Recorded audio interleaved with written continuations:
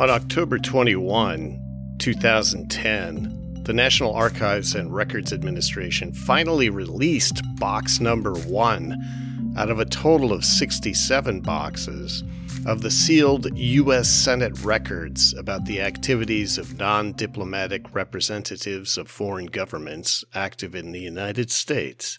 The formerly classified documents reveal the original rationale for extensive Senate Foreign Relations Committee investigations. It heavily focused on investigating Israel's lobby. The subsequent early 1960s Senate investigation looked into other foreign agents acting on behalf of countries such as the Dominican Republic, as well as top U.S. lobbying firms, public relations consultants, and foreign lobbying groups, which were all ordered to submit records under the threat of subpoena to the Senate Foreign Relations Committee researchers.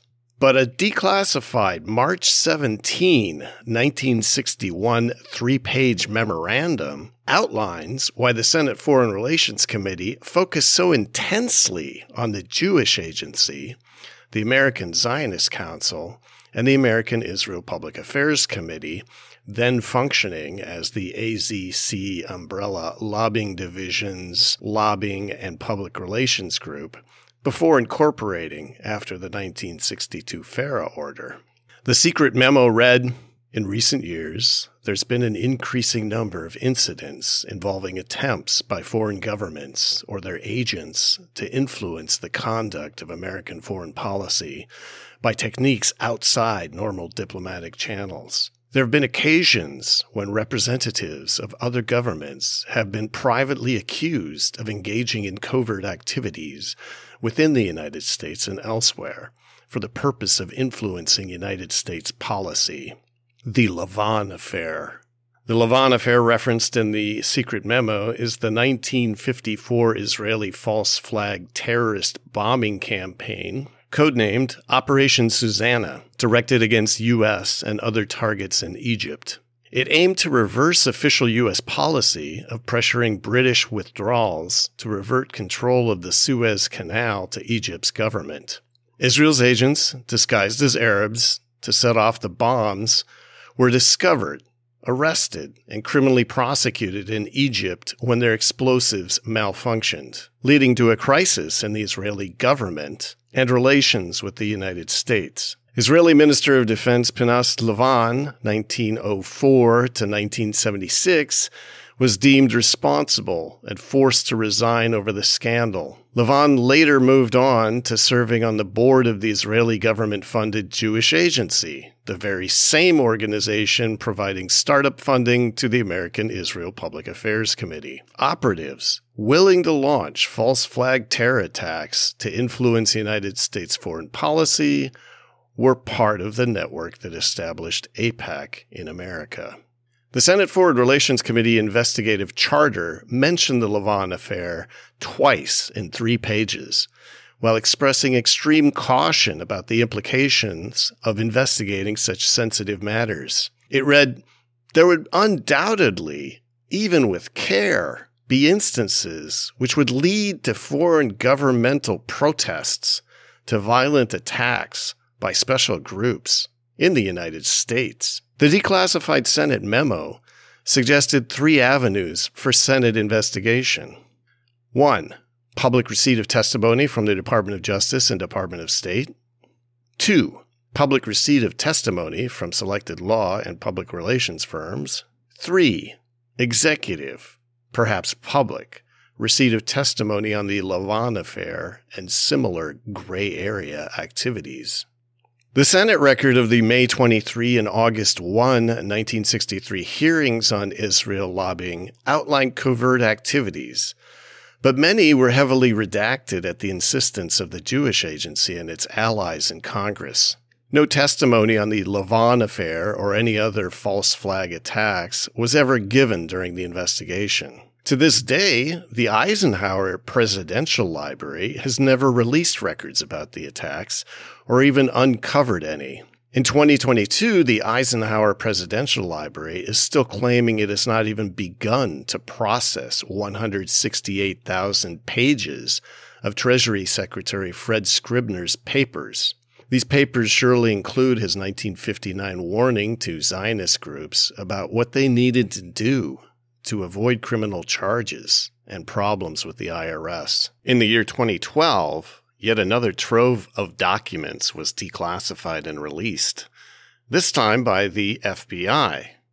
They reveal AIPAC founder Isaiah Kenan's early interactions with the Mossad, Israeli intelligence agency, which led the FBI to conclude he was more involved in a massive covert operation for Israel's government than simply public relations and lobbying. During 1949, Kenan drafted a confidential strategy report about how the Israeli Ministry of Foreign Affairs could implement Israeli policy initiatives and public relations most effectively in the United States. This Kenan report described how the New York Israel Office of Information processed Israeli government information into news releases. The Israeli Office of Information New York, quote, disseminates documents, unquote, into the U.S. news stream for the general public. This is known because the FBI was closely monitoring Kenan's activities.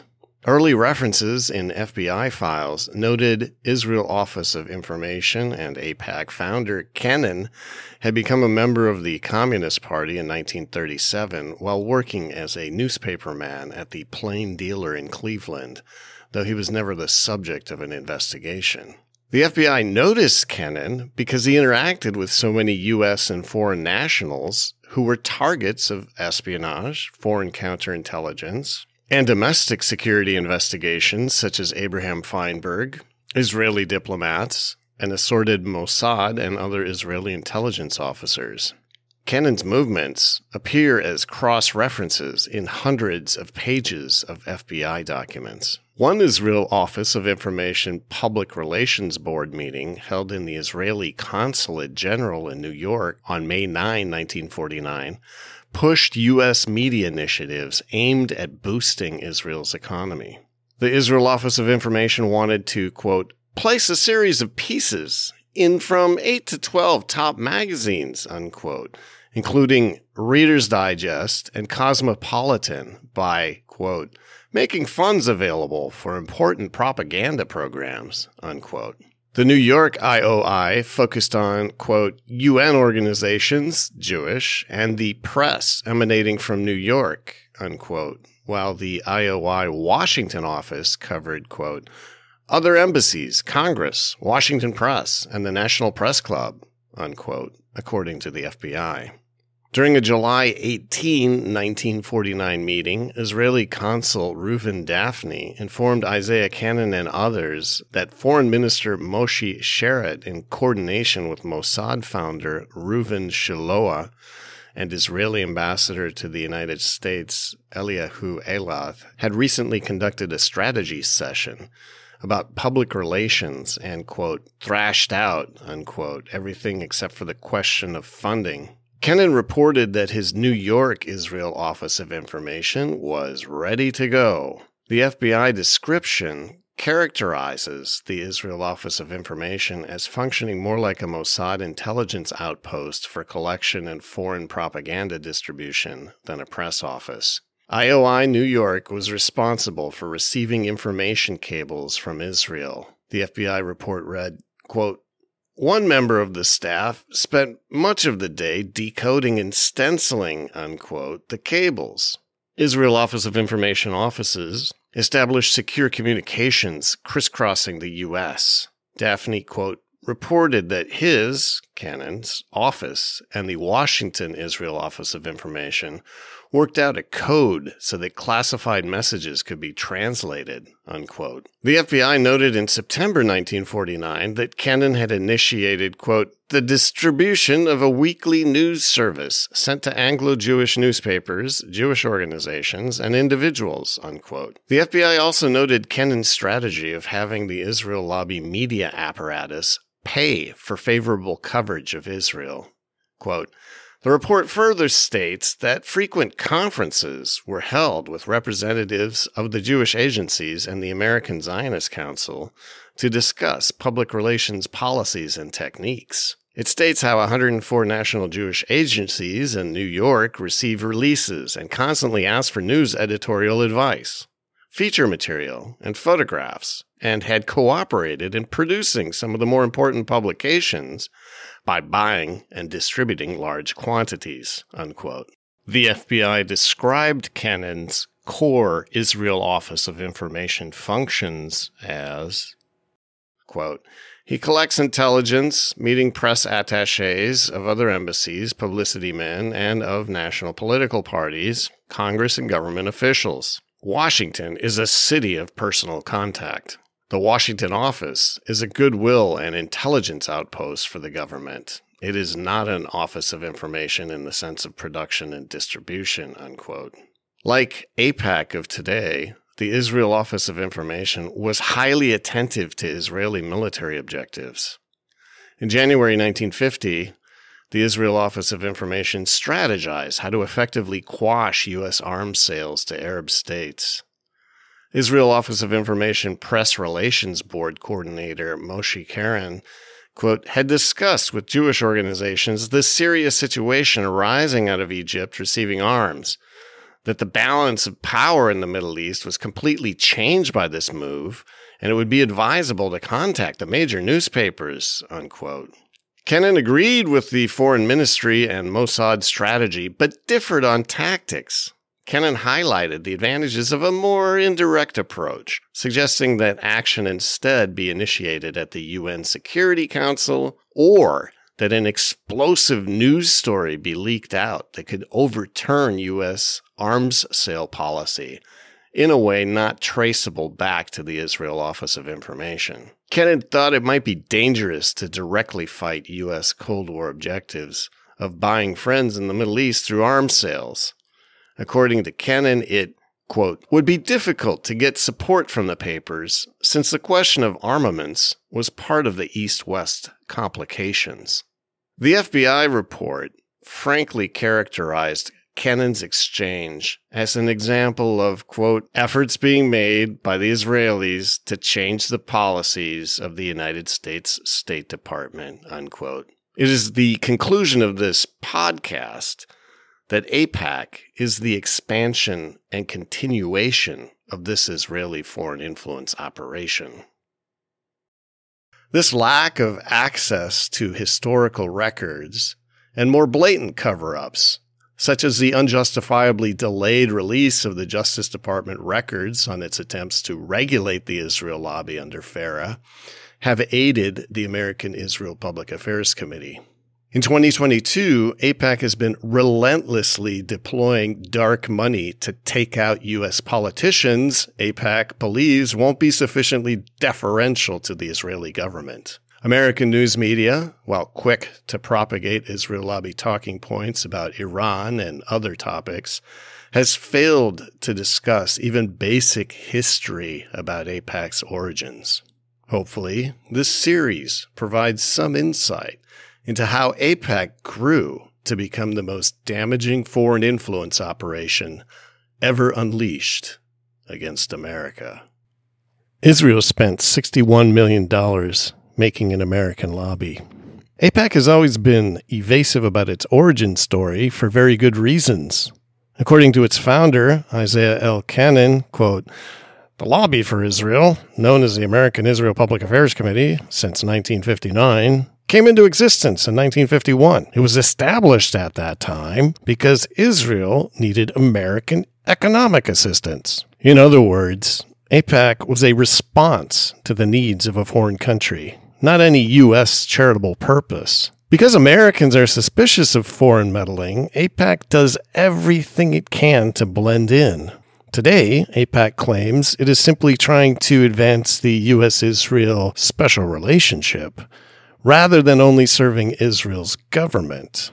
That framing has worked on most Americans, especially American politicians who receive AIPAC's coordinated political campaign contributions. Even the Israel lobby's most prominent academic critics, Stephen Waltz and John Mearsheimer, maintained after publication of their book, The Israel Lobby and U.S. Foreign Policy, that although AIPAC played a key role in disastrous policies such as the U.S. invasion of Iraq, quote, it's as American as apple pie, unquote. But history reveals AIPAC and the Israel lobby's startup funding was certainly not American. We know this because the May 23, 1963 Senate Foreign Relations Committee hearing compelled financial disclosures about how Israel's massive public relations and lobbying campaigns in the U.S. were funded. The numbers were entered into the record. The key exhibits appear in Item 8, requests for a year-by-year accounting of all foreign payments to the American Zionist Council from January 1 of 1955 to December 31 of 1962, which begins on page 1403 and runs through page 1422 of the Senate record. Adjusted for inflation, the total amount of foreign funding was $61 million. A great deal of the funding was earmarked to Isaiah Elkenin, who, as has been noted previously, worked for the Israeli Ministry of Foreign Affairs and the Jewish Agency before setting up the Kennan Committee and subsequently the American Israel Public Affairs Committee lobbying division of the American Zionist Council before AIPAC entirely replaced the AZC in 1963. Confirmation that the funds were not American as apple pie also came in the form of testimony from the Jewish Agency's longtime executive Gottlieb Hammer, who clarified that the funding for lobbying and public relations injected into the U.S. from Israel was, quote, from other Jewish communities throughout the free world, as well as income it has from Israel itself, unquote. The foreign direction and funding led the Department of Justice to order the American Zionist Council to register as an Israeli foreign agent on November 21, 1962. However, Senate investigators and the Department of Justice were at that time unaware of just how closely linked Israel's government was to the Jewish Agency. The Justice Department subsequently compelled the American section to file the Jewish Agency's covenant with the Israeli government as part of its 1969 Foreign Agents Registration Act statement. The forced filing of the covenant in 1969 revealed the quasi-governmental powers of the Jewish Agency, which predated the formation of a country as a government-in-waiting propaganda and arms smuggling network, to independently raise tax preferential funds, encourage capital investments in the State of Israel, coordinate Jewish organizations in Israel, establish new institutions as needed, and review government legislation before it was submitted to the Knesset. The massive amount of foreign funding did not entirely escape establishment media scrutiny, which mostly avoided reporting on the Senate hearings investigating the Israel lobby and the 1962 Foreign Agents Registration Act order that the AZC register. On May 19, 1970, reporter Moshe Lawrence of the National Observer, a defunct Dow Jones publication, wrote, in 1963, the Senate Foreign Relations Committee investigated the Jewish Agency and uncovered a conduit organization run by an organization called the American Zionist Council.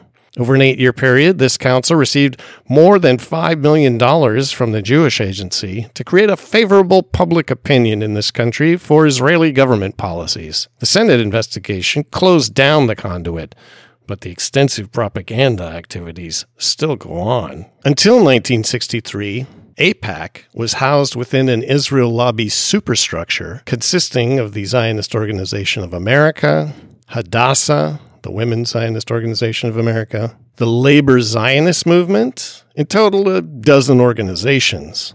The idea from Israel's objective, as documented here, was to have a U.S. landing pad for foreign cash infusions for lobbying and direction from the Israeli government.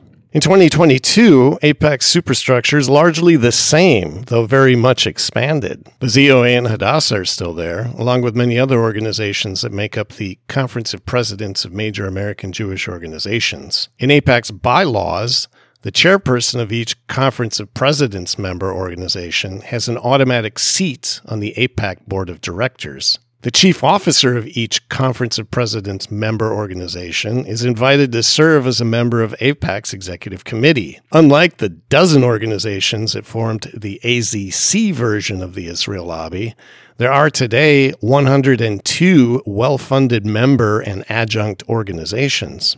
AIPAC likely believes it is now too embedded in the establishment to ever again become a target of Justice Department regulation under FARA. In 1975, AIPAC used classified information attempting to thwart a U.S. missile sale to Jordan on Israel's behalf.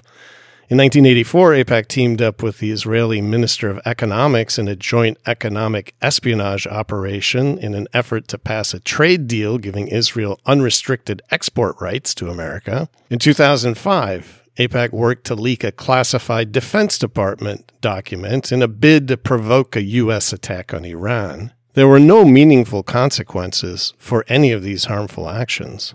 AIPAC may evade warranted attention from the hapless Department of Justice, but it can no longer escape its history as an Israeli foreign influence operation. The new generations of politicians injected into elected office to serve Israel are only there because of timely and abundant Israeli funding into what it hoped would eventually become an American lobby for Israel in the 1940s through 1960s. Today, AIPAC truly is as American as apple pie, but only in the sense that apple pie is a foreign import. Apple pie was conceived in England with influences from France, the Netherlands, and the Ottoman Empire. The Americas did not even have pastry-suitable apples until Europeans arrived.